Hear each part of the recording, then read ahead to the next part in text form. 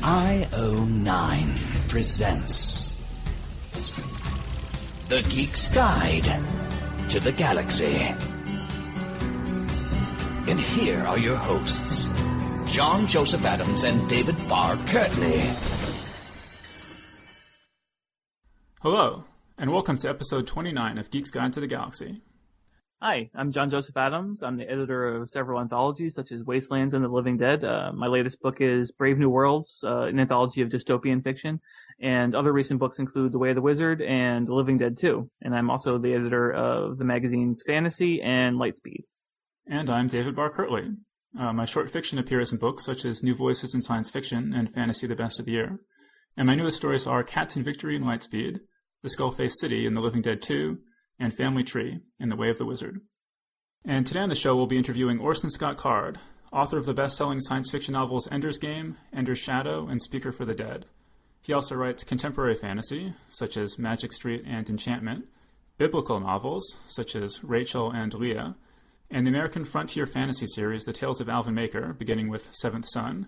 He's also the publisher of the online science fiction magazine Intergalactic Medicine Show. So this is an interview that we recorded back in December. As some of you may have heard, Orson Scott Card suffered a mild stroke on January 1st. An announcement on his website says, quote, "He is now back home retraining his brain so that the fingers of his left hand strike the keys he's aiming for. He will not be responding to most emails because his typing time must be devoted to finishing his fiction. But he is grateful for your good wishes and he promises not to die with any series unfinished. For the foreseeable future, OSC will not make any public appearances or undertake any travel. Since his speech is unimpaired, he will still conduct radio and recorded interviews," unquote.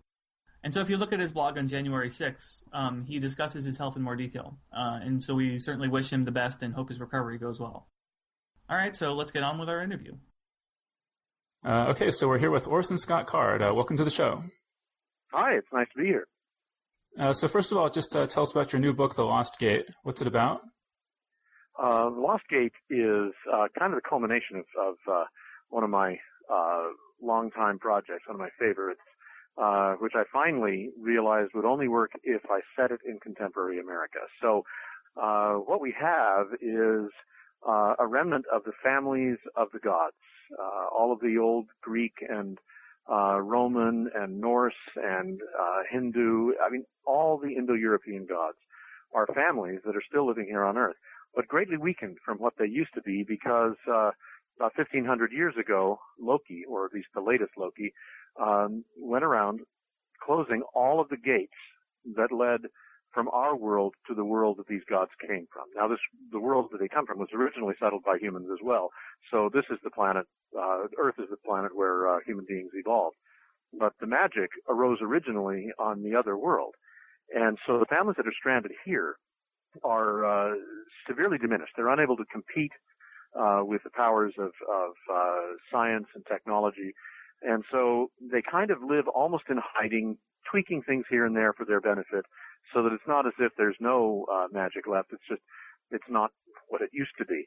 So into this family is born a kid named Danny. Well, actually, not at the beginning of the novel. He's already 14 years old, 15 years old, I think, when the novel begins. And Danny doesn't seem to have any magical ability, which we all know is a fantasy cliche. Oh, the child without magic. But in this case, it's very dangerous because to not have magic could mean that you're Drekka, that you're not worth anything, and that they don't have to take you seriously. But it might also mean that you are a gate mage. And ever since this terrible thing was done to everybody by Loki, who then vanished, so they couldn't even punish him, ever since that happened, it's been a crime to be a gate mage in this among the families. And if you have a gate mage in your family, your duty is to kill them immediately. Not only that, but this is especially the duty of the North family, which is the one that Danny is born into, precisely because Loki was one of them. So they bear a special burden of responsibility. They can't fail on this. There have been wars between the families, and the Norse family lost. So Danny is a peril to his family, or he's nothing. He's worthless. Either way, the family tradition is you just kill him just to make sure. If he doesn't have any magical ability, you put him up on Hammernet Hill. So that's the situation Danny is in when he starts discovering his ability to make gates, to pass from one spot to another. At first, they're very short. He doesn't even realize he's doing it. He's climbing a tree, but when he analyzes it, he realizes he couldn't possibly have reached one branch from the branch before. He must have made a little minuscule gate that bridged the distance for him. And when he makes that discovery, he realizes he can't stay here a moment longer. Somebody's going to see that he's done that. People can't detect gates easily, but that doesn't mean that they can't extrapolate that they must be there.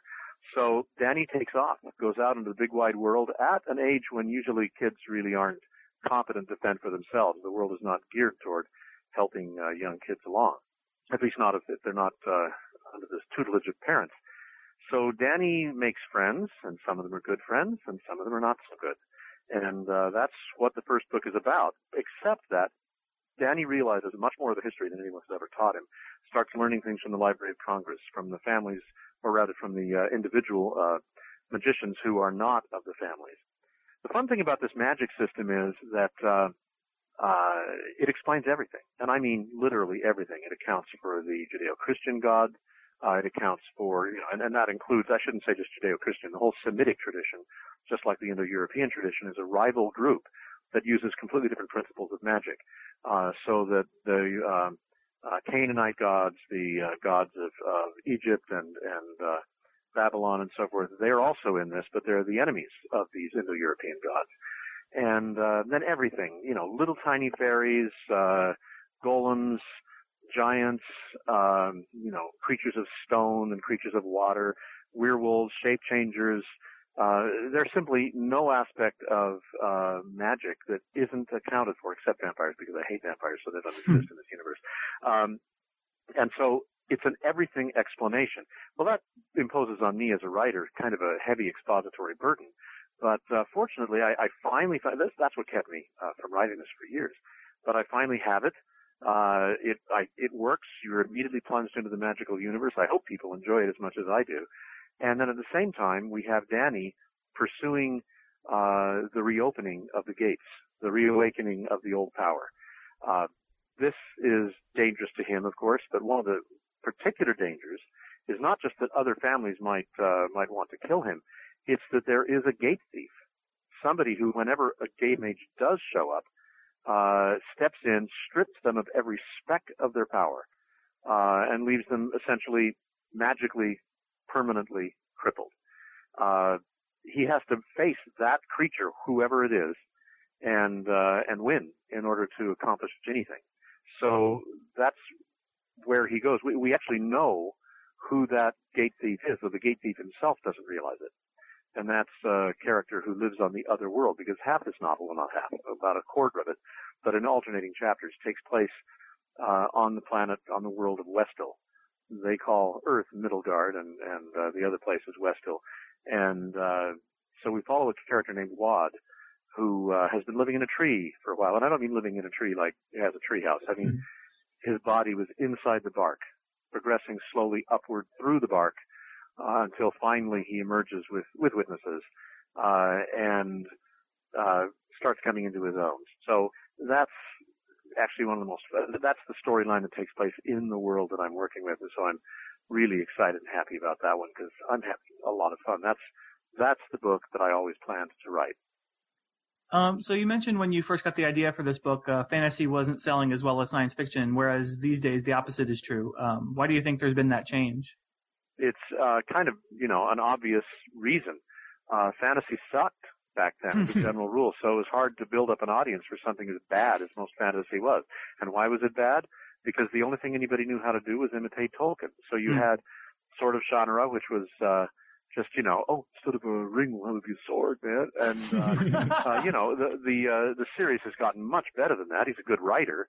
But at the beginning, I started reading it and I thought, good heavens, if I wanted, if I want this, I can reread Tolkien. He's, it's still there. And so, I became quite cynical about it, and so did most people. Or we got kind of weird things, Lord Dunsany or other things that Lester Del Rey had dug up, or else Craig DeCamp had found, from the past, which was not written as, it was all pre-Tolkien, which means that it didn't take into account the wonderful things that Tolkien did for the genre. And so, people it's like the same thing that happened with cyberpunk. Instead of learning the lesson of cyberpunk the way that Bruce Sterling was trying to get people to understand it, which is invent a full universe yourself, come up with something new, and then extrapolate from it, create a rich world. And then Sterling said, like William Gibson did in Neuromancer. So, and like Gibson had been doing in earlier stories. So what did everybody do? Instead of following Sterling's advice, instead of following Tolkien's example and inventing their own rich, beautiful world, they just used Gibson's world. And that was what cyberpunk was imitation Gibson. As a literary movement, it was one of the most pathetic ones ever to exist because it meant nothing. Nobody was creating anything of their own. But other people in fantasy began to learn Tolkien's real lesson, which was create a world so rich and so real that people come out of it feeling like they can speak the language, like they are one of the other creatures. And gradually people began to, in essence, write fantasy the way science fiction was written, the way the best science fiction was written, with full world creation. So you have your struggle with good and evil and your heroes and all of the stuff that is the standard of, actually used to be the standard of all of literature, all of storytelling, because the realistic novel was just a mild, small subset of what literature usually is, which is what we now call fantasy. And this deep world creation, that's the English contribution to literature. The French, Middle French romances, early, Old French, all of the chansons, Chanson de Volant and earlier works were so full of decoration, so full of spectacle and costumes and, that stuff that slowed down the story, but that would have built up marvelous pictures of strange new worlds to the listeners. The English threw all of that out, and they would take the French story, and what they would do is invent fascinating motives for the characters. It was all about motive. People talk about Shakespeare inventing character. That's not true. Shakespeare was well within the English tradition. He just did it better than anybody else. And so what we have in fantasy as it's done today, which is largely, I have to say, an American writing tradition. The Brits are still doing their own thing as they always have, and it's wonderful, but it's not the same thing we're doing. And so when you look at something like George Martin's marvelous series, we are writing in that old English tradition of going for the realism, going for the nitty-gritty, not spectacle, not marvels, so much as tangibleness of creation. It used to drive me crazy in the era of bad fantasy that you'd have all these knights and warriors going around through a blighted, devastated land, and I go, okay, so what are you eating? How are you getting, who's paying for your armor? How do you pay the guys who make it? And the answer was they didn't have a clue. They didn't care. But I started doing it, and I'm just hardly the only one. I got a book called The Lost Country Life and realized this is it. This is how fantasy should always be written, because this was a book that takes you through a calendar year in a medieval, I don't even want to say village, at a medieval manor. And through the year, you see all the tasks that have to be performed, every bit of work that has to be done. And I realized, for one thing, this is worse than college. They had to learn way more than the average PhD knows, which tells you something about the PhD. But anyway, the result was that the first book that I wrote after reading that was my rewrite of Hot Sleep, which was called The Worthing Chronicle. And if you look at that, you can see all of my homework, unfortunately, but I was just learning how to do it. And the exciting thing for me was that I had things for these people to be doing before the cool stuff happened, while they were waiting for, the life interrupted, all of the things that were occupying their time and attention. And it felt real to me. It was exciting. Well, everybody's doing that now, or at least the good ones are doing that now. And if they're doing it in fantasy, partly because science fiction is burned out. The cutting edge of science now is in areas where it's hard to even imagine how you'd fictionalize it. What's your string theory story going to look like? Who's in it? We had a spate of stories about black holes, about cloning. All those happened before we even had cloning, before we even discovered the first actual black holes. And now what do we write about? There's not much there. Every now and then there's a scientific concept. I still write science fiction from time to time, but I'm really still playing with the old tropes. The difference between science fiction and fantasy is trivial now. It used to be huge, but now it's trivial because fantasy has become so much more like science fiction. And science fiction kind of relies on science treated rather like fantasy. You black box your science so that you don't have to actually make sure that it would work. And so it becomes a kind of magic. Anytime you see anybody using faster than light travel or even relativistic time travel, we're not talking about anything that could happen in the real world. The energy required to get a spaceship up to 99.5% of the speed of light, which is where the relativistic effects start, it would take more energy than there is in the universe. It just can't be done. But it's still fun to pretend that it can, because as soon as you say it can't be done, then you start hoping that the scientist is going to come along and say, aha, but perhaps it can. But as it stands right now, science fiction largely is fantasy. It is now openly what it always was secretly, a subset of fantasy. So you're known for writing child characters that kids really relate to. Do you have any advice for writing child characters? I don't really write child characters. I write human beings.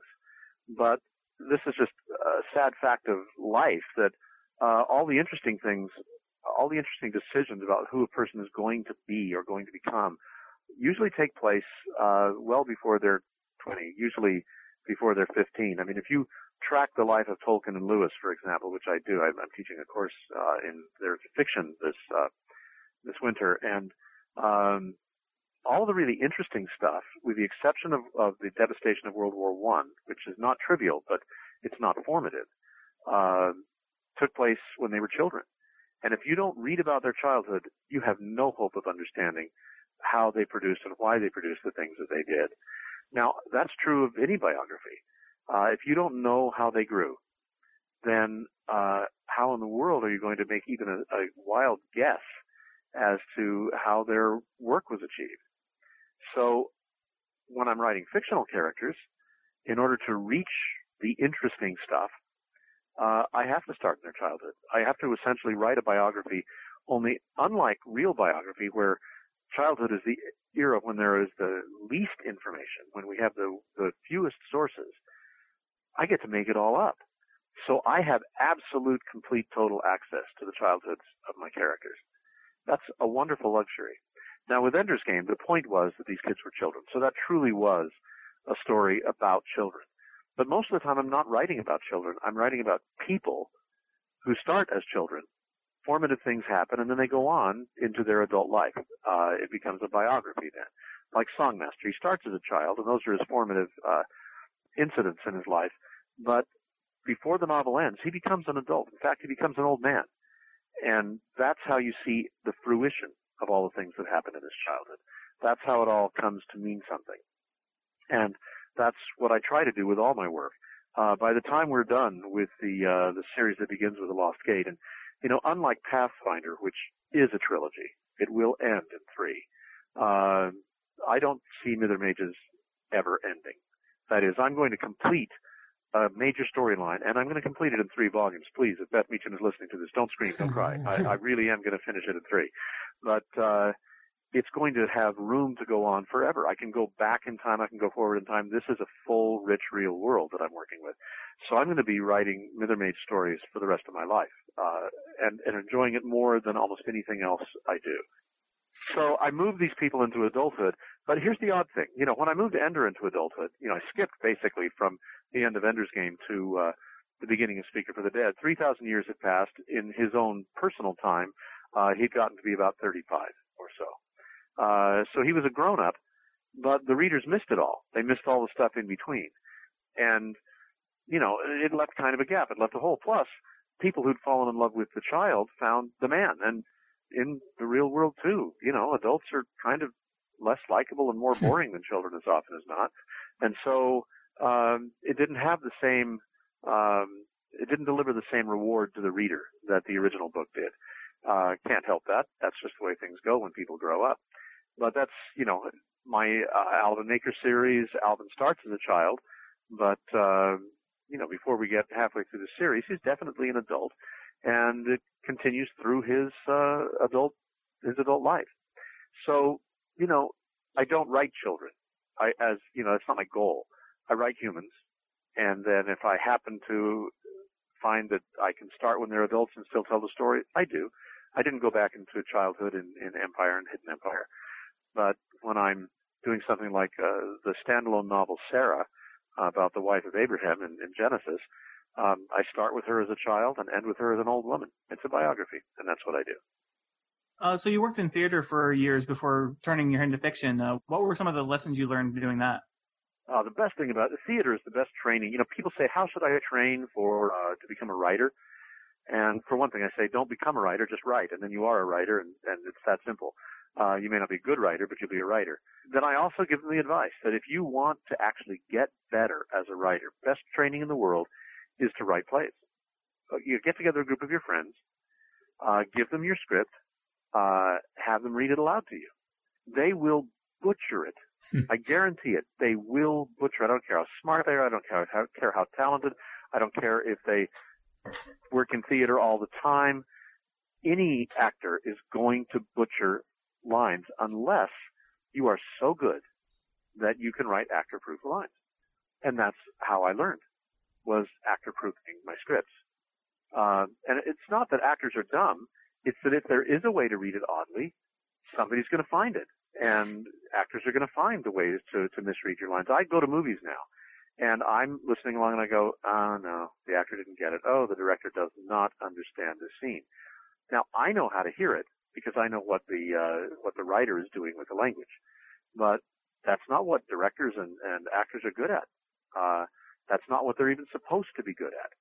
So what you have to do as a writer is learn how to make your prose, your dialogue, so clear that it cannot be misread. That's why I use a lot of italics to show which words in a sentence are emphasized so that you'll know how to read it. Because when you think about it, a fiction writer is still writing a script, but instead of it being interpreted by actors for a paying audience to come and see, it's being performed by the reader in his own head. And so you have to give that reader, who is not a professional, who's not a skilled actor, every help you can to read it clearly. Their cold reading has to be perfect in order to understand the play. That's really a hard project. Not everybody can do that. But if that's what you're working to try to accomplish, chances are you'll be able to write dialogue that your readers cannot misread. And if you do that, you're a good writer. It's that simple. If you can write in such a way that non-actors, which is what your readers all are, can interpret it correctly, can catch the drift of what's going on, and perform it correctly, clearly in their minds, you've made it. See, I heard you say something once about how the audience will never lie to you. Well, you know, that's when you actually get it performed. That's not when you just have your friends reading it to you and giving you the misreadings. This is now where you start learning the structure of story, how to put it together so that the thing works. So when you're watching a play, you know, after the play, everybody lies. You know, oh, it was wonderful. I loved it. Oh, you're so talented. How do you do this? And, you know, the more theatrical they are, the gushier they get. But none of it's worth it. You know, that's all crap. Because that's just good manners. You know, in Hollywood, you're a genius means hello. And so, what you have to do is you stand at the back of the theater and you watch the people watching your play. They will not lie to you. They will absolutely tell you the complete, honest truth about what you've written because they vote with their butts. Sounds crude, but it's true. They shift in their seats. If things aren't working, then the audience starts moving. If several people turn and talk to somebody near them at a moment, then that means you don't have the right stuff going on stage. It's slowed down. They feel that they can direct their attention somewhere else without missing anything.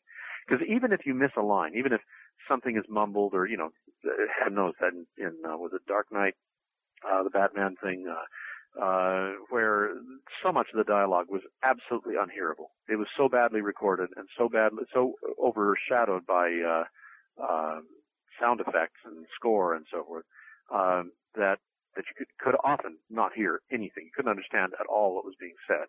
But I never turned and asked anyone near me what was being said because I didn't dare. Too much was happening too fast, and I cared about it.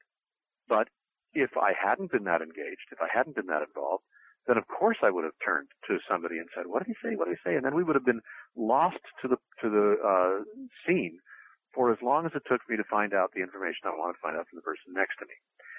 That kind of thing, or even coughing. You know, you think, well, they're coughing because they needed to cough. No, They needed to cough for 15 minutes. They only coughed when they realized they needed to cough, and they realized they needed to cough when you lost their attention. So as a writer of scripts, when you're sitting there watching an audience watch your play being performed, if it's good, if the actors are doing it as well as they should be doing it, no one should twitch through the entire time that the scene's going on. You know, when the curtain falls, then they can get up, they can stretch, they can move around, they can be shocked that they've sat there immobile for the last 25 minutes. But you just don't ever want to lose them. Well, when I direct Shakespeare, I tend now to rewrite the scripts, not rewrite them away from Shakespeare. I keep them in Elizabethan English. I don't modernize them, except I take all the untranslatable jokes, the jokes where the culture has changed so much or the language has changed so much that they're no longer puns, they're no longer funny, and I replace them with jokes that still work within Elizabethan culture but are still comprehensible to a modern audience. That's the extent of my revision. But the result is that you're never lost. And I have my actors going lickety-split. They're not intoning Shakespeare. They're not acting slowly so that people can understand every word. They're not performing it that way. That's tedious. It's dull. And when you watch people watch Shakespeare perform that way, the ones that are not already fallen on the floor in sleep are constantly turning to each other and asking, what did he say? What did that mean? And I don't care how energetic or brutal or whatever your production is, that's going to happen. But in my plays, we take plays that are often cut down so that they can run in 3 to 3.5 hours. They cut the script mercilessly, but it still takes 3.5 hours to get through it. I give the entire script, every word, every scene, everything, no cuts whatsoever, in 2 hours and 15 minutes. And that's my standard. We've done it with Taming of the Shrew. We've done it with Romeo and Juliet. We've done it with The Merchant of Venice. The audience is in stitches during all the comic sections. Nobody remembers that Romeo and Juliet is a comedy for the first 3 acts, a hilarious comedy. They always play it as a tragedy from the start, which is just stupid. It's not even the way it's written. But when you're doing those plays, I never lose their attention. I have no intermission. They sit there as Shakespeare's audiences did. They stood there, in fact, for 2 hours and 15 minutes, and then the play is done. And then they get up and they can't believe that it was only 2 hours and that it was as long as 2 hours and 15 minutes, because they didn't feel the need to twitch, they didn't feel the need to move. It was an exciting, thrilling production. Well, that's what a fiction writer has to do with a book, if you want to hold your audience.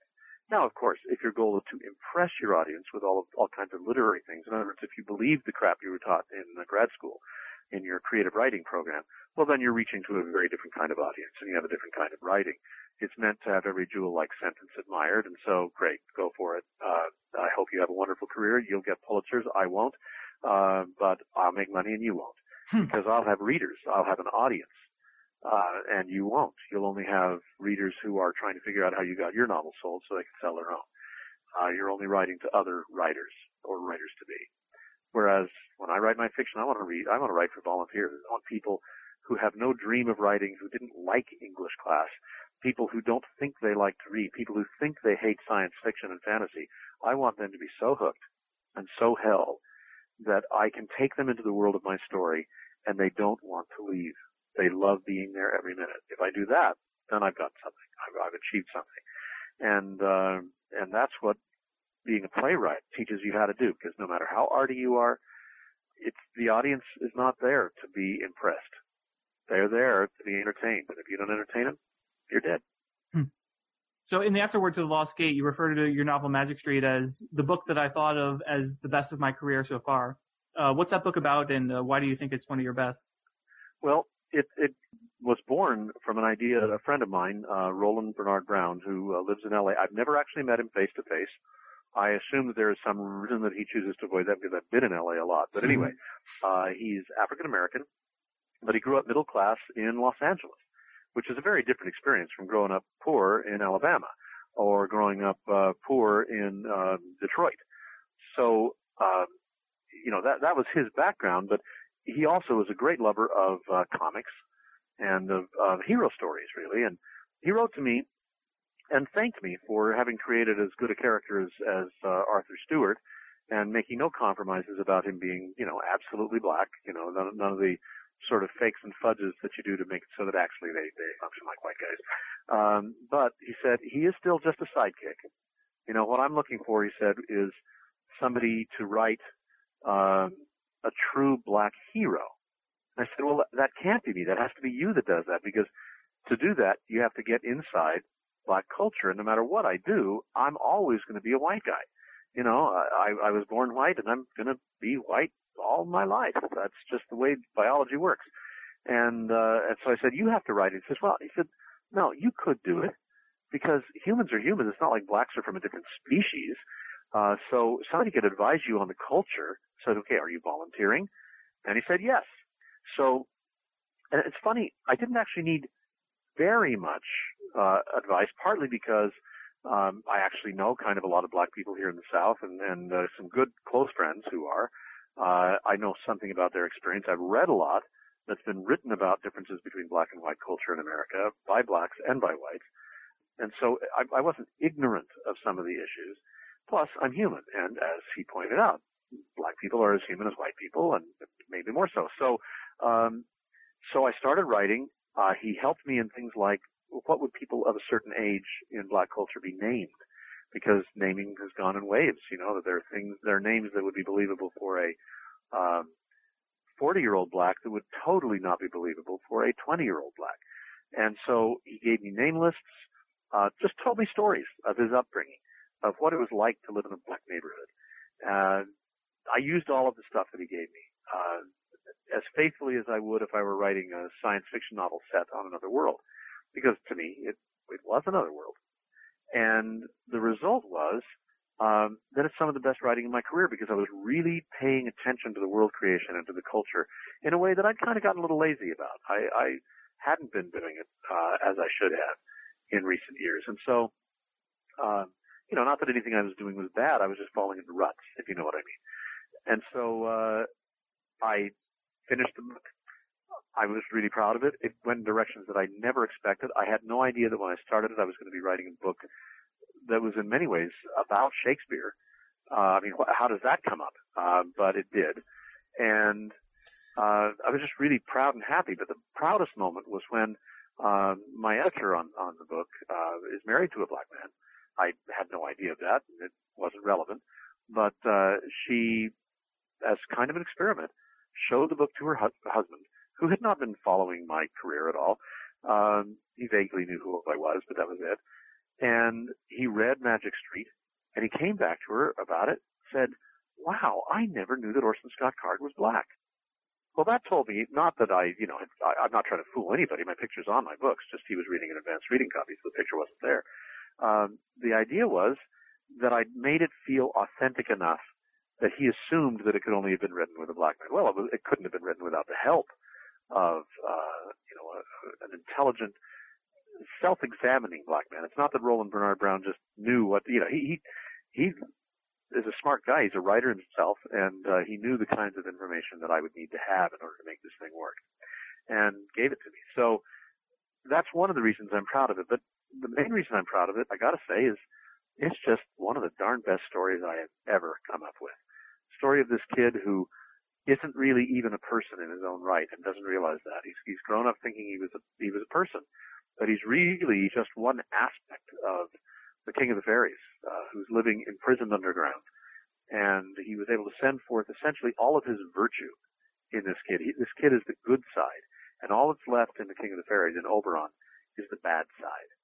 And obviously this means that the guy who's left down in the underworld as the King of the Fairies is kind of an evil son of a bitch. So the storyline is about overcoming the King of the Fairies. In other words, defeating the other aspect of my hero. And the only way to do that is to reconcile them. The only way to reconcile them is to rejoin them and end the independent existence of my hero. He essentially has to die in order to win. And that's the way it ends. It's a noble romantic tragedy. It's one of the funniest things I have ever written. I am so proud of the moment when a message that is written in fairyland shows up on an overpass over Overland Avenue in Los Angeles, and perfectly innocent word has turned into an obscenity. It's lots of fun. It's just fun to play with fairyland, connecting with Los Angeles, which is such an unreal place in so many ways. I heard you say that the style of your early novel, Heart's Hope, suffers a bit from the influence of a grad school mentality. Could you give details about what? In a way, that's more joke than truth, because I actually know what's wrong with the book and why it doesn't sell as well as my other fiction. And it was a structural choice that was made. It's a mistake that I'll never make again, but it was a perfectly natural one at the time. What happened was that I started the story in exactly the right place, at the point where the character who is going to save the world gets involved in the project of trying to save it. That's the way I teach it now. Teach how to find at the beginning. And that's absolutely true. It's absolutely right. But I didn't know it then. And so when I had finished the book, I had several people, including one writing teacher who I love dearly, Francois Camoin, tell me, what's missing is we really don't get to know the character of Enter Kelvin and Cynthia Belvin, and we don't get to know, a lot of these people remain mysterious. We really want to know more about them, which was true. Though that doesn't necessarily mean that I'm supposed to tell you about them. It just means, wow, I'm glad that you care. But I was young and naive, and I thought, okay, they're right. So I inserted at the beginning 3 chapters before the story actually starts. What a terrible mistake. But none of us realized it was a mistake, because everybody who read the new version with these new chapters at the beginning was already hooked on the story. They already cared about my character of Orem Scantips. And so even though they didn't get to his story until, 100 pages in or 80 pages in or however many it is, they didn't miss it because they already cared. As soon as it went out to an audience that hadn't read it in the correct original order, it just didn't work. It couldn't work because I'd blown it. It was, I'm drawing a blank on it's the C.S. Lewis with the Chronicles of Narnia. Some moron in the publishing company, and I say that in the nicest possible way, some complete, utter idiot who should have been fired for even suggesting the idea, has republished the Chronicles of Narnia in the time order of the story. It is a vile thing to do. It's destructive of the work, because what they do is take The Magician's Nephew, which is the creation story of the world. So indeed, it is the earliest story in the series, but it was the 6th book. By the time we get to that, we love Aslan. We adore the few characters that remain. We enjoy finding out about the uncle because we already know him. They already matter to us. But if we start with them, Lewis didn't even write those to be the beginning point. He doesn't do any of the things you do to help introduce characters, to introduce the world. So you're actually plunged into a late part of a story that's been going on for a long time, and it's boring. It's a terrible beginning point. And Lewis himself, if he didn't want it in that order, he lived long enough to put it in that order. He could have done it. He chose not to. And so I'm teaching a class in Tolkien and Lewis this winter, and I am forbidding my students to read it in that order, because it's so subversive of anything that Lewis had in mind. Just an evil thing to do. And so that's what I did to myself with Heart's Hope, which is really, if I say that person was stupid and should have been fired, well, yes, I should have been fired as the author of Heart's Hope because I was incompetent. But I didn't know it. I hadn't learned it at the time, and now I do. Every now and then I toy with the idea of cutting those things out or moving them to be an appendix at the end. But then there would still be some flaws that remained. And one of them is that I have a Lady or the Tiger ending, which is a really bad idea for a full-length novel where you invest that much time in it. I don't actually tell you how it ends, and that's a bad thing. So, and that's a very arty choice. That's an Inception choice, which was really a good movie spoiled by that kind of idiocy. So, these things happen. People make their choices. The audience pays for them. In my case, the writer paid for the choice to blow it on the order of Heart's Hope. Okay, so back in 2005, you launched an online magazine called Intergalactic Medicine Show. Why did you decide to start your own magazine, and what have been some of your goals for it? Well, I wanted to start it partly because the magazines that remained, they were all shrinking like crazy, except Analog. Analog does hard SF, but Asimov's and FNSF both tended more and more to be doing edgy fiction in the sense that, edgy doesn't actually mean that you're innovative anymore. It means that you're doing the same old thing, but the particular same old thing that you're doing is to be literary, arty, or anti-middle class culture. And, the hero stories that I think are the heart of all storytelling, the reason people turn to stories in the first place, was being ignored. And so I thought the falling circulation here has as much to do with the kinds of stories we're telling or not telling as it does with, the fact that the internet maybe or television or something is killing the short story. I think the short story is being murdered. And so what I wanted to do was to create a magazine that would go back to some of the, I don't want to say old values, but go back toward the kind of fiction that most fiction readers first fell in love with. Now, I meant to edit it myself, but it takes concentration of a kind that I can't get while I'm writing or while I'm trying to write. So I would find myself unable to write because I needed to edit the magazine. I had a backlog of stories piling up, but unable to edit the stories because, doggone it, I had to write this thing. So I was doing neither. Played a lot of Civilization at the time. And so I found another editor. Ed does a great job. He shares, while not always I don't always agree with his choices as being exactly what I would have chosen. That's what you get when you hire an editor to do the job. You have to let him do his job. And so what I've come to find is that I trust his sensibility. He sometimes doesn't like stories that I love, but he never loves a story that I hate. Does that make sense? Mm-hmm. So that I'm very proud and happy with the magazine. Now, the funny thing is that almost as soon as I started mine, and maybe some of them even predated it and I was simply unaware of them, publishers started publishing their own online magazines. Baen did it first, and then Tor did it, and several others. And they used writers from their stable, and they thought, we'll use this as a loss leader. It'll help promote our line. But they quickly discovered that it wouldn't make any money for them, that it wouldn't even necessarily bring them new readers. It wasn't doing any of the jobs they thought it would do. And so most of them have now stopped. And here I still am, losing money just like I always have, but not a lot of money. And we have readers who care, and we're finding ways, or that we can, or that we hope we can use to increase the readership and to eventually make the magazine profitable. But for those who do read it, I think we're delivering a first-rate experience with fiction.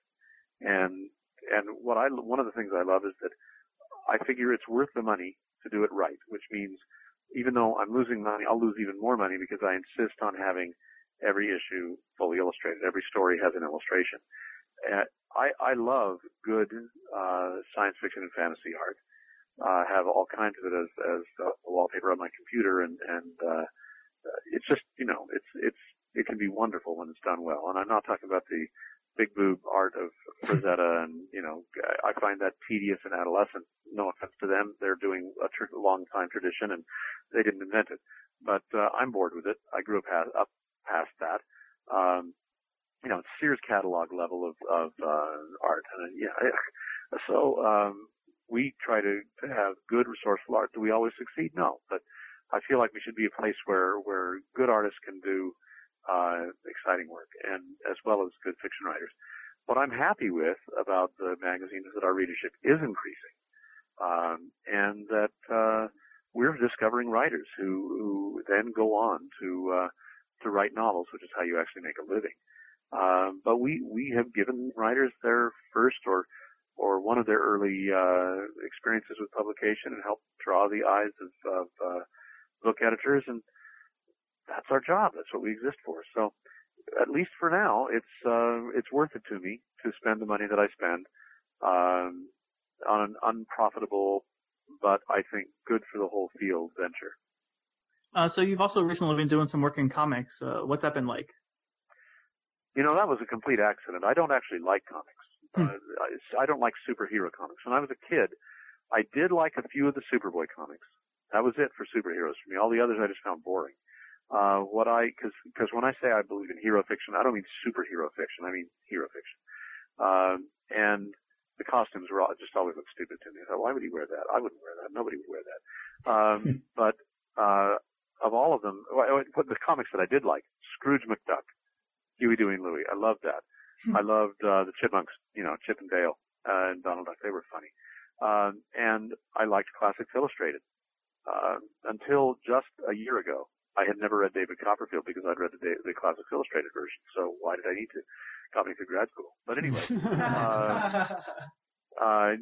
anybody who thinks Comics Illustrated, it really does help you on the graduate record exam, but that's okay. Different. Anyway, so Marvel approached me. One editor contacted me and said, "Would you be interested?" I said, "Well, the form, the graphic, the illustrated story, sort of drama in freeze frame, really fascinates because it's like writing a play, only you can draw anything, so you don't have to have the expense of building a set. I'd love to do it, but I don't know of anything within the Marvel universe. I don't have the time in my life to go back and read, so I'm really immersed in an existing universe." And Nick understood that as a limitation, but about every 3 months, not often enough to be annoying, but often enough to keep it at the top of my pile, my mental pile, he would call me up or email me. Actually, he would email me and say, "Well, have you had any ideas about something you might do with us in a comic book format?" Of course, I realize how annoying this would be to people who've been dying to break into comics. They're going, "And here's Card. Oh, they're asking him." Well, yeah. I mean, I earned the right to get that by writing Ender's Game and a bunch of other stuff. And 25 years later, then they come to me and start asking me, "So you write Ender's Game too?" And then 25 years later, they'll ask you. That's one of the ways you can get into writing comics. But he then came to me with Iron Man.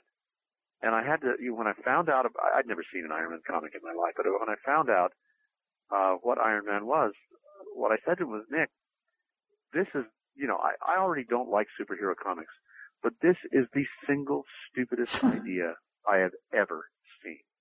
I can't believe that anybody would ever read this comic because it's, the guy is a drunk, a playboy, runs a multinational corporation, which, by the way, is a full-time job. He is an inventor, world-class inventor. Okay, so he's Thomas Alva Edison and Bill Gates and Hugh Hefner, and he wears the suit. Okay, come on. How does he even find time in the day to do this stuff? And who, that the kind of person who becomes a world-class inventor, generally speaking, doesn't need to wear the suit, or at least, once he starts drinking and becoming the total playboy guy, he's no longer functioning in some of these other roles. So then Nick says, but that's the beauty of it. We want you to write in the Ultimate series, about this character. And so that means basically you reboot, you start over as if none of the other stuff even existed. And I said, okay, so I can invent the character who would actually need to wear a suit and be smart enough to do all of this stuff and be able to run a multinational corporation and would have a reason to drink. And he said, yeah, you can, we'd love it if you found a whole new storyline to make that happen. So I did. Now, I was expecting the diehard fans of Iron Man to just scream, to just hate everything that I did. But instead, they were very generous and open-minded, and some people liked it. So it makes me feel really good. I'm very proud of my work on that series. And as long as I didn't actually get death threats from the diehard fans, I felt like I did a pretty good job. But that didn't make me a fan of superhero comics. I'm still not. I go to the movies, and if they make them feel real, like the latest round of Batman stuff, then great. I'm along for the ride.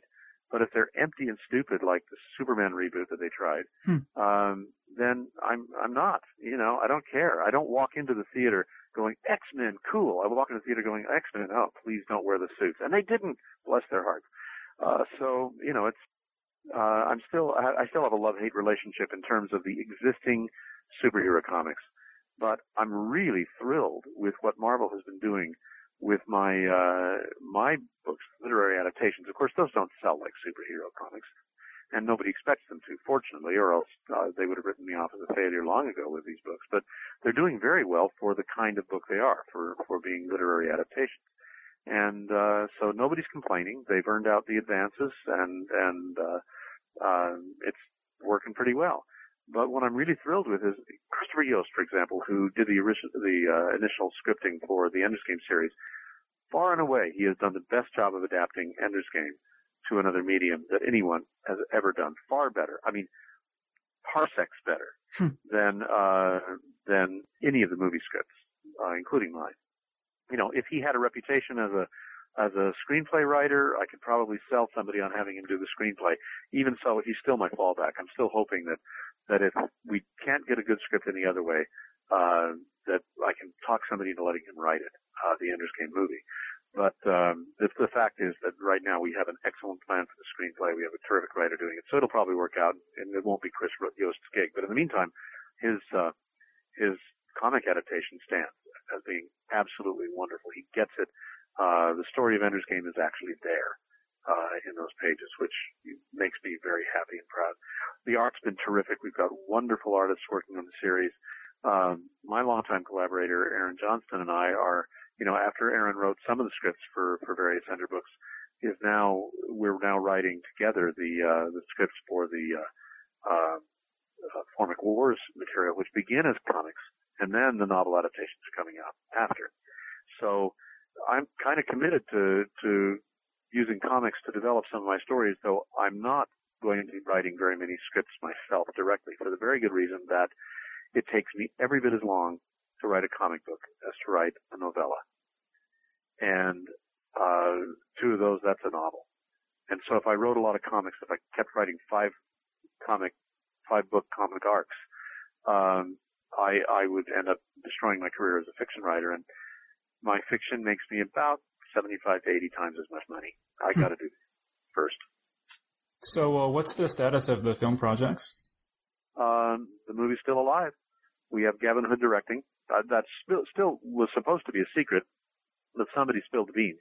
And, somebody leaked it. Once it's leaked, it's leaked. So I don't have to pretend I don't know. Well, I never pretended I didn't know. I just admitted that I couldn't talk about it. But now I suppose I can, because everybody knows.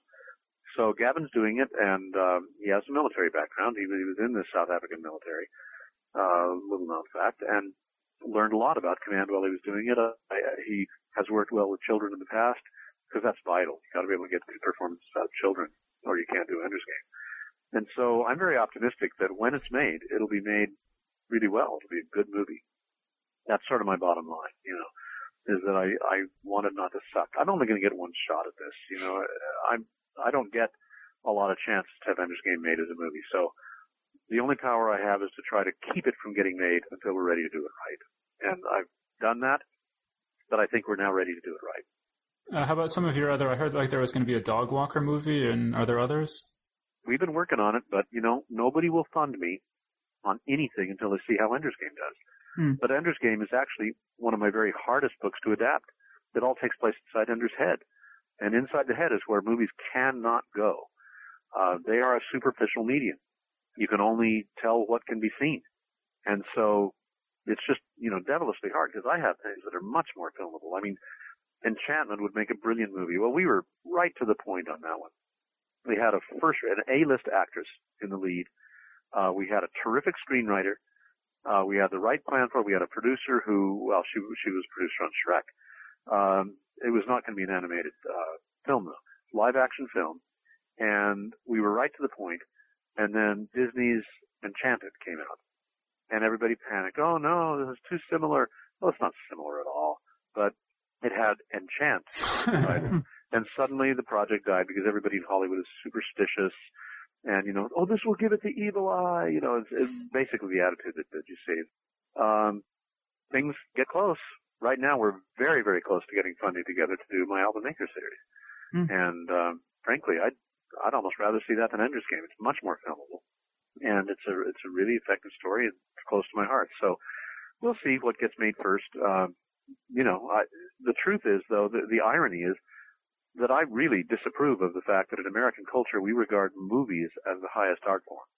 You know, if a story's really good, if we're really moved by something, we go, oh, they got to make a movie of it. As if we were saying, they have to make it come real, because the movie makes it real. And I'm thinking, I've already given you the book, which is far more complete, has far more greater depth. Movies cannot even touch novels for the depth that you can achieve, for the power, the emotional power of the creation. And if you want to have it so that you don't have to be looking at a page while you're doing it, well, then listen to the audiobook. That's the best way to experience literature anyway, is having somebody else read it to you. But that's the way the culture is, so everybody expects it to be a good movie. At least I can do this.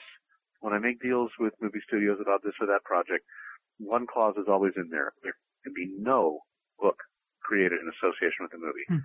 My novel is the only novel that can ever exist in connection with this film, unless I write one myself, and I keep all the rights. So if I do write one myself that connects with the movie better, as in, for example, a picture book or something, then I get to keep the money, and that works well for me. So nobody's going to be sitting up creating a novelization of the butchering screenplay of Ender's Game. Ender's Game itself is the only novel. That's sort of a minimum, I think. Yeah, I heard you say that you sort of would view the film as like a trailer for the book. Yeah. I didn't remember saying that, but it's true. And that was our interview. So thanks so much to Orson Scott Card for joining us on the show. Yeah, we want to give a special thanks to Orson Scott Card for being so generous with his time. We ended up recording lots and lots of material for that interview. Actually, more than we could really use on the show.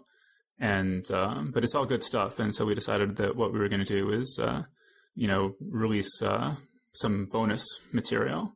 So we have about 20 minutes of questions that we had to cut. And we're just going to make that available on our website. So if you haven't had enough Orson Scott Card interview, you can go to geeksguideshow.com and go to the post for this episode 29, and we'll just have a link there to the MP3 file, and you can listen to some other extra material from that interview. And so now we're going to, speaking of Mither mages and things like that, we're going to talk some more about wizards. And I've mentioned before on the show that, when I was a kid, my favorite book series was Robert Asprin's Myth series, which is about an apprentice wizard. And in one of the books, there's an author's introduction in which Robert Asprin kind of talks about how he got the idea for the series. He felt like this is in the 70s, that the fantasy field had been growing increasingly solemn and grandiose, and he thought it was long overdue for some good lampooning. And that since fantasy was always full of brawny barbarian swordsmen hunting wizards, he thought he would take the opposite tack and write his story from the point of view of a wizard. And that just strikes me as really interesting, looking at it from the perspective of today, because today fantasy is full of stories about wizards. You've got Harry Potter and all this stuff, that's sort of almost the standard mode for fantasy stories, to tell it from the point of view of a wizard. Whereas I can't think of the last time I read a story told from the point of view of a brawny barbarian swordsman. Yeah, that's interesting. That there has been that shift. I mean, for a while there, sword and sorcery really was the pinnacle of the fantasy genre, and then sort of epic fantasy sort of started to take over, which is sort of a slight distinction in some people's eyes. But the epic fantasy focuses more on the grand or epic scale of it, as the name implies, whereas sword and sorcery tend to focus on, the sort of a lot of fighting, a lot of action, and so, the sort of barbarian type characters, the sort of Conan the Barbarian type character, was much more prevalent in those stories. And I think it's harder to have a barbarian type of character as your focal point if you're trying to tell this big, sprawling, epic, tale. That might be part of it. And everything since Harry Potter came out has certainly is largely influenced by the fact that Harry Potter was so popular, and everyone realized that, hey, people like reading about wizards, and so I'm going to tell my story about a wizard. It's not like Harry Potter was the first to do that, and not even the first to do wizards in school. Are you familiar with the Diane Duane series? So You Want to Be a Wizard? I have heard of it, but I haven't read them. Right. Those have been around, for at least several years before Harry Potter. I'm not sure how many years before off the top of my head, but, my niece was a huge fan of those. And, actually I have kind of a funny story about that. for my niece's birthday one year, I wanted to get her something nice. And so, she was really big on the So You Want to Be a Wizard books at the time.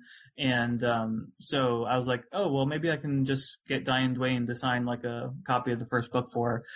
Well, it turns out Diane Duane lives like in Ireland. And so, that made it a little bit more complicated. But, I got in touch with her via email and she said, oh, sure, that would be fine. And, I have copies here. You can just pay me for that and, I'll send it to you. And I was like, oh, great. And, but she's like, well, actually, instead of just paying me for it, could we trade a copy of the book signed for some Malto meal? And I'm like, okay. Apparently where she lives in Ireland, she can't get the Malto meal she likes. What is that, Malto meal? Yeah, it's like some kind of oatmeal type of thing. Huh. But I mean, yeah, like the barbarian thing is just, disappeared. Like, have there been any barbarian anthologies? Like, not that I can think of, but whereas there have been a bunch of wizard anthologies, right, recently. And I mean, you edited a wizard anthology, but like, what were some of the other ones that have come out in the last couple of years? Well, Jack Dan and Gardner Dozois had one called Wizards that came out from Berkeley. And that was an all original book. It had a bunch of, top fantasy writers in there. I don't know. Actually, that's the only one that actually immediately comes to mind for me. I mean, did you have others in mind? I don't know. Didn't you read a bunch of them, like, to pick out stories for Way of the Wizard? Like, wasn't there, like, the Orson Scott Card story? Didn't that come from, like Magic Inc. or something anthology? Oh, right. Yeah. There was a DAW anthology called Wizards Inc., I believe is the title. I mean, those are actually the only two that really come to mind, though. And for Way of the Wizard, I mean, it was about half reprints and half originals. I didn't actually end up reading a lot of stories in other Wizard anthologies. I found the stories just like elsewhere because, Wizard stories appear everywhere. Any kind of fantasy anthology is prone to have a Wizard story or the magazines that publish fantasy are, pretty likely to have a Wizard story here or there. So yeah, I mean, I sort of found them all over the place. I mean, you set up sort of this database, right, where people could recommend stories. When did you come up with that idea, or were other people doing that before you? Like, where did that come from? I think I came up with that on my own. I don't remember if I got it from somewhere else, but I mean, I don't remember anyone else doing it for anthology specifically. But I first did that when I did my Living Dead anthology, just because I wanted to solicit recommendations from people, and I wanted to, because like people who read science fiction and fantasy, I mean, like they tend to have like favorites that just stick in their head and they remember it forever, and they like to, share those recommendations with friends and other people who like the same stuff that they like. And so I just figured, I could do that, and I can sort of reach out and use the power of the internet to help me find stuff that I might not find otherwise. And it also just cuts down a lot on my research time. I mean, because I do a lot of research when I assemble all these anthologies, because not as much for something like Way of the Wizard, where it's like half originals and half reprints, but like something that's all reprints, where like, for instance, for Brave New Worlds, the dystopian anthology that I just did, that book is supposed to be specifically like, the best dystopian stories of all time, right? So for that, like I had to do so much more research because, I really want to survey the entire field as much as is possible, so that I can honestly say that, yes, I've surveyed the field, and I think that, these, 30, 40 stories, whatever, these are what I think are the best. It's kind of funny, like sometimes when you do these reprint anthologies and then, and the book will say like, this book collects the best zombie stories of the last 30 years or whatever. And then people will write angry reviews saying like the Stephen King story in this book is 20 years old. What the hell? Yeah. I don't know. Well, reading comprehension isn't always the best with some readers, but I hope they paid more attention when they're reading the stories than they did when they're reading the cover copy. But yeah, I mean, that's a little annoying when that happens, but whatever. But I was going to say, like with Way of the Wizard, that was it was an open anthology, right? So, and it seems like most anthologies, are sort of invite only, or but Way of the Wizard was one where sort of anybody, could send a story and you would take a look at it. Yeah. I mean, how many stories did you end up looking at? How many like wizard stories did you end up looking at for that? Way too many. There was over 1,000 submissions for it, which is great from an editor's point of view, in the sense that, you really want to have a lot to choose from. But it's kind of bad because you're like, well, I got 1,000 submissions and I'm going to use, like 30 something stories total in the book, and which half of them are going to be reprints. So I think there's like 16 originals in the book. So basically, 1,000 stories got submitted, but 16 ended up in the book, so it's like, that's rough. That's rough odds. And it's like way, way, way too many submissions to really, that's the reason why a lot of anthologies are invite only, because it's like, well, I don't need 1,000 stories to pick from, to put this book together. But, I wanted to have it be open and have anybody submit stories. And I mean, I found some great stuff that I wouldn't have, I wouldn't have necessarily gotten if I hadn't done that. So. Like when you read like that many wizard stories all in a row, did you notice any like patterns that you would see over and over again, or like things that are in the zeitgeist about wizards, stuff like that? Well, I mean, the one thing that would stick out in my mind is that a lot of people just haven't progressed past the idea of Gandalf as the archetype for a wizard. It's just like, okay, yes, Gandalf was a wizard, but not every wizard has to be like Gandalf.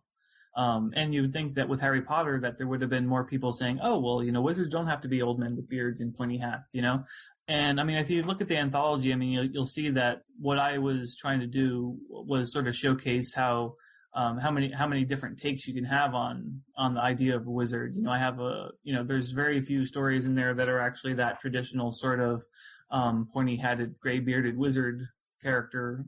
So, like, what were some of the more, like, unusual takes on wizards that ended up making it into the book? Yeah. Well, Nnedi Okorafor has a great story called The Ghostlow, which is, it takes place in Africa, and and the protagonist is, like, this Nigerian, film star, they call Nollywood, Nigerian film industry. And he has this, like, strange encounter with this like, woman who's, some sort of shaman type of person, and she, transforms into this bird, and it's a very crazy story, and it's a very, very, very different than everything else in the book, and really quite brilliant.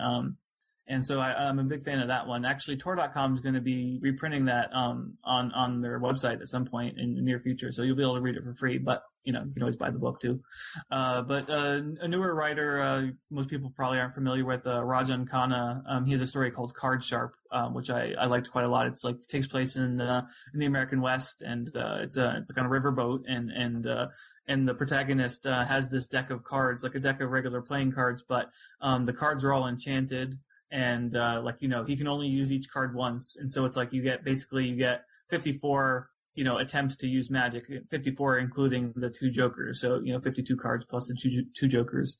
And so, so it's sort of, it's telling the story of his, that he has like this revenge thing going on. And, but then you also learn about how he got the cards and the old man who gave it to him and trained him how to use them and all that. And, I thought the use of magic was very inventive in that.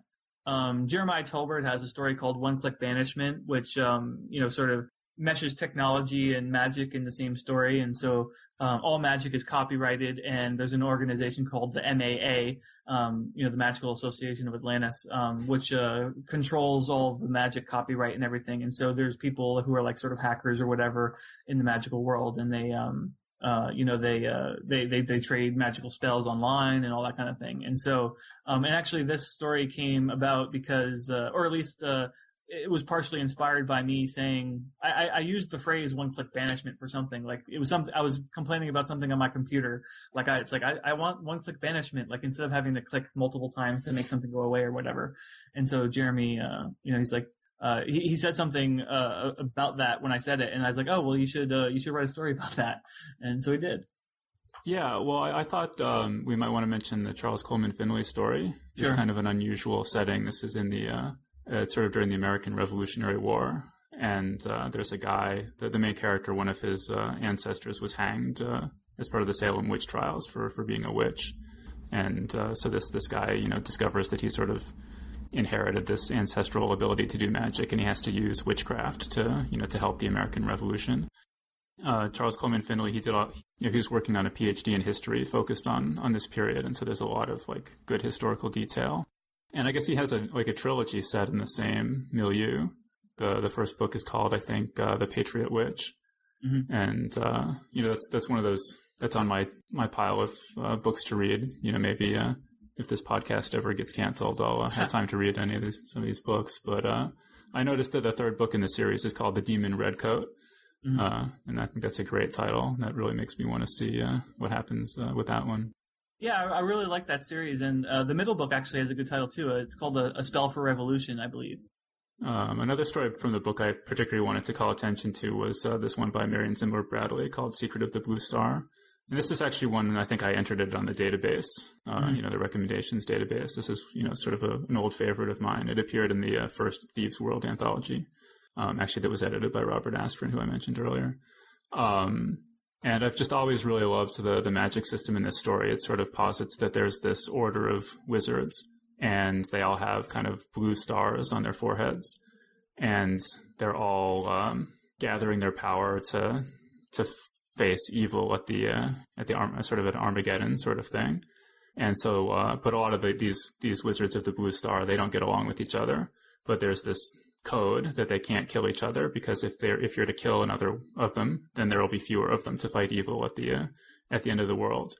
But what you can do is that each wizard in this order, they have a secret, and the bigger your secret, the more power you have. And if you can find out the secret of another wizard, then you get all of their power, and they lose all their power. And so these wizards are constantly trying to learn each other's secrets. Like when you're doing like a wizard anthology or something like this, how much do you have any sort of guidelines you use for deciding what's a wizard story and what's not? And were there any stories where you're like, oh, this is a good story, but I'm not sure if it's a wizard story or not? Like, how do you make that kind of determination? Yeah, I didn't have anything written down, but I mean, I sort of went by feel, just to me, if it felt like a wizard story or not. There was one story that I really, really loved that, I didn't think was a wizard story really, and actually it ended up in Fantasy Magazine. It's, called Stem, Stone, and Bone by Deb Tabor. So we can have a link to the show notes and, for that too, but, so it ran in Fantasy Magazine. This was before I started editing Fantasy Magazine, so it was just, it just happened to end up there. But, I loved the story. I mean, it was just beautifully written, and I just really liked the narrative. But, I just didn't think it was a wizard story. I mean, there may have been others that I also, there was at least one other one. There was one that I read that, I don't know if it got published anywhere else, but, so I won't say what it is or the author. But I mean, it was basically, it seemed to me like it was more of an angel story, and it really wasn't a wizard story. So I felt like it wasn't appropriate for the book. But, it's hard, when you're doing a book like this to, you want to showcase the diversity of the theme, but on the other hand, you want to make sure that the stories actually do fit the theme well enough that, people aren't going to be saying, hey, what's this non-wizard story doing in this wizard anthology? I mean, I certainly had that problem with The Living Dead, with people saying that, oh, these aren't zombie stories or whatever. So, I try to keep that in mind that, when people buy a book about wizards, they want all the stories to be about wizards. They don't want them to be like, oh, it's kind of sort of a wizard story, if you look at it in the right light, they want it to be a wizard story. I try to navigate by feel, and, if I'm not sure, I'll ask some other people to read it and give me their feedback and, let me know what they think. Like, does this feel like a wizard, like it's wizard enough, or, whatever. Well, and of course, one of the most interesting stories in the book I thought was, your own story, Dave. Yeah. Do you want to tell the people about that? Yeah, sure. I mean, this is a story. I'm really pleased with the way it turned out. It's called Family Tree. And, so sort of what happened was I was, over at my grandmother's house helping her out. And, she's big into genealogy, and she's always, she has a program called Family Tree Maker that she uses on her computer to, and she's always entering in photographs and, names and dates and stuff like that. And so I was just kind of wandering around the house, and I happened to look at the box for that, and I just saw Family Tree, and it just sort of gave me this idea for, like a family, and they would actually live in a literal tree, and that the tree would grow new branches each time a new member of the family was born, for that person to live in. And so I was thinking about that for a while. And I was imagining it as sort of more of like a surreal kind of story. And then, John mentioned that he was working on this wizard anthology, and, encouraged me to submit something for that. And so I had this idea about this family living in this big tree, and I was like, is there any way that this could be a wizard story?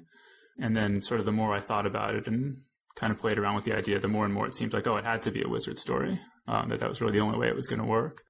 And so what I eventually came up with was kind of this story where there's this, powerful wizard, and he created this tree for his descendants to live in. And his ghost still sort of inhabits the tree. And so he still kind of has this unhealthy domination over his descendants. And the two sides of the family have developed this rivalry, to see who can have the most heirs, because, the more heirs you have, the bigger your half of the tree grows. And so the main character is, sort of a young wizard, and he's really put off by this whole business. And so he's gone off on his own and created his own tree for him to live in. He sort of washed his hands of his family and their rivalries and scheming and stuff. But as the story opens, he kind of gets drawn back into the politicking and backstabbing and stuff. And, Scott was talking in the interview about how important fantasy art is to him, and, how every story in Intergalactic Medicine show, how it's really important to him that it has an illustration. And I feel the same way. I've always been really big on drawing and doodling, and it's really a thrill for me to have professional artists to do illustrations for my stories, and it's one of the reasons I was always really excited to submit stories to Realms of Fantasy magazine, because they do full color illustrations for most of the stories that they run. But so I wrote this story, Family Tree, and I just really, really wanted an illustration showing the tree with all its windows and balconies, and the families facing off against each other and stuff. And so there's actually an artist who had expressed an interest in doing some work for Realms of Fantasy magazine, and so I contacted him, and he's sort of an up-and-coming comic book artist. And so I contacted him and commissioned him to do an illustration for the story, showing the tree and everything. And he did just a fantastic job. I'm really, really happy with this illustration. So I strongly encourage people to go check it out. It's up on my website. Yeah, actually, the story is up on the website for the anthology. If you just go to my website, johnjosephadams.com, there's a link to the anthology's website there, and we'll have it in the show notes here. But there's about there's about 8 different stories that are up online for free, including Dave's and some of their other ones in the book. In the interview too, Scott was saying that he's not a fan of Frank Frazetta style art.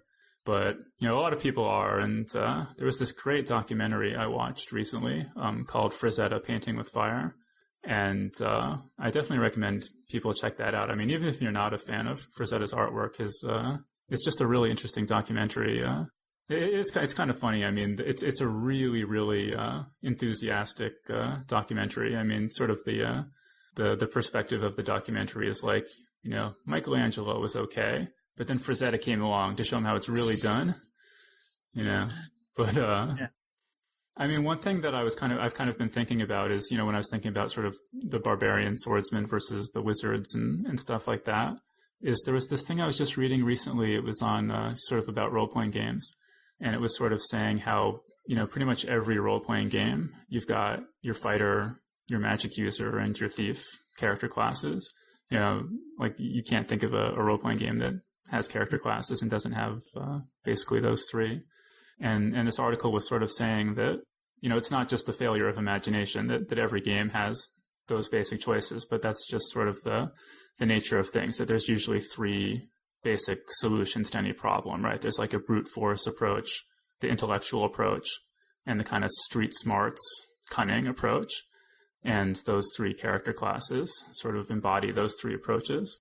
And so any other character class that you come up with is either some variation on those or some combination of those. And so I've just sort of been thinking about that the last couple of days, and just sort of, is that true? Does every character need to be located along those axes, or is there some other axis that isn't being taken into account there? And the other thing that kind of came to mind is that, in Dungeons and Dragons, one of the attributes is charisma. And, this is sort of, you can sort of imagine like a politician character or a sort of seductress character. And I've been trying to decide whether that falls into the rogue sort of sneaky cunning category or not. Yeah, I don't know. I mean, charisma is largely useless in D&D, or at least it was. I gather in 4th edition it's more important than it ever has been before. I mean, charisma, it's like one of those game aspects that should be really cool, but almost always gets ignored just because it's so hard it's so subjective, You're like, if I do this much damage when I hit somebody, that's really easy to calculate, and everyone can kind of agree on it.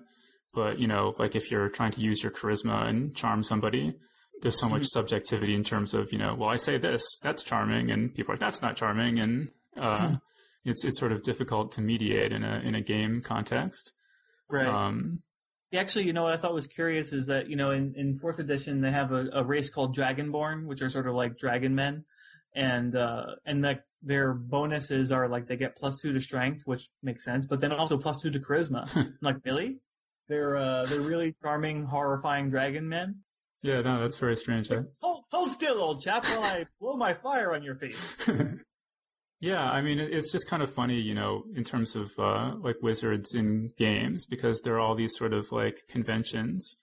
There's sort of this interesting issue of like how much does the game influence the fiction and how much does the fiction influence the game, because like wizards in Dungeons and Dragons aren't allowed to use swords or armor and stuff like that, and so I think that's really influenced people's image of what wizards are. And when you read a lot of fantasy, you just see wizards have their staffs or whatever. But then if you go back to Lord of the Rings, Gandalf carries a sword and he fights with a sword most of the time. But I always thought that was a strange limitation, given the fact that yes, Gandalf carries a sword. I think it was more about trying to balancing the classes. It's like they wanted to make the wizard have no real martial skills to balance out the fact that he can cast all these amazing spells and whatnot. Although it's funny, I guess one of the changes in 4th edition is that like a first level character is no longer as much of a frail little flower as they used to be. It's like, for instance, my new DM was saying, in like 2nd edition or whatever, previous editions, a first level wizard could like get killed by a child with a rock.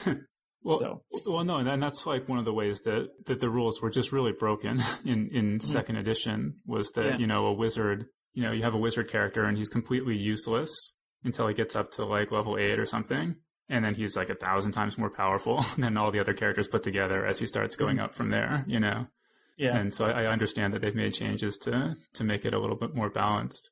I think another thing I've heard that they changed is that, when I used to play 2nd edition, the magic system had been inspired by Jack Vance's Dying Earth, where the wizards, they have to memorize spells, and then you spend hours memorizing a spell, and then as soon as you cast it, it's erased from your mind, and you have to start all over and memorize it again. And that's a really great magic system for a book, but it really doesn't work that well for a game, because you have to like think about what spells you want to have at the beginning of the day, and then like if you get into an encounter when you really need that one spell that you have but you didn't memorize, like, well, tough. Yeah, and that like you could theoretically, there were all of these interesting spells that you could do, like levitation or transmute stone to mud or whatever, or, spells to open locked doors, things like that. But you would never actually have them, because when it came time to memorize your spells, you wanted to do the safest, most prudent thing, which was to load up on combat spells, because those were the ones you were sure you were going to need. Right. Yeah, like imagine you're like 3rd level wizard or something who has like access to 1st and 2nd level spells, and it's like, oh, well, I still can't kill anything because I hardly have any hit points, and all I can use is a quarterstaff or a dagger, but I can cast like Open Lock. That will help the party out, and that'll be a lot of fun to play this character, because in combat I'll just like stay in the corner or be passed out on the ground bleeding to death. See, do you have any other like you like The Way of the Wizard was this open anthology that anyone could submit to? Do you have anything else like that, like coming up in the future? Well, Lightspeed and Fantasy magazines, they're both always open to submissions, and they're not invite only or anything. Anyone can submit stories to those, so I'm always doing those. And I guess that's it for now. I mean, it's unlikely that Armored, which IO9 just sort of announced the other day, which is an anthology all about powered armor and mecha and that kind of thing. That's probably not going to be open, just because I have a very limited amount of space, and I already have like a ton of authors who are interested. And actually, after the IO9 article came out, like I got a bunch of other authors who I'm familiar with their work, and who just like emailed me, it's like, oh my god, you gotta let me write something for that. So I'm gonna have way more material probably than I could possibly use. So but yeah, I mean, in the meantime, Lightspeed and Fantasy are always open. So if anybody wants to submit something, then that's the way to do it. And since now I'm doing both fantasy, which publishes fantasy, and Lightspeed, which publishes science fiction, it's like, basically anything you want to write genre-wise, you can submit to me. And that was our show. So thanks everyone for listening. Let's see. So Geek's Guide to the Galaxy is up to 25 ratings on iTunes. So thanks to everyone who's rated it so far. Can we get up to 26? We'd really like to. Maybe you listening right now can be the one to put us over the top and get us up to 26. And of course, go and check out the bonus material from our Orson Scott Card interview over at geeksguideshow.com. And as always, we're accepting donations. So if you want to help us out, that would be great. And we'll see you next time.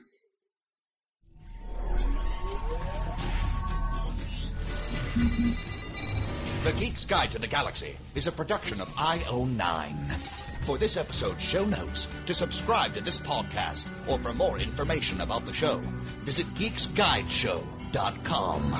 To learn more about your hosts, visit johnjosephadams.com or davidbarrkirtley.com. Music and voiceover produced by Slipgate 9 Entertainment. If you enjoyed this program, tell your friends. If you didn't enjoy it, tell no one.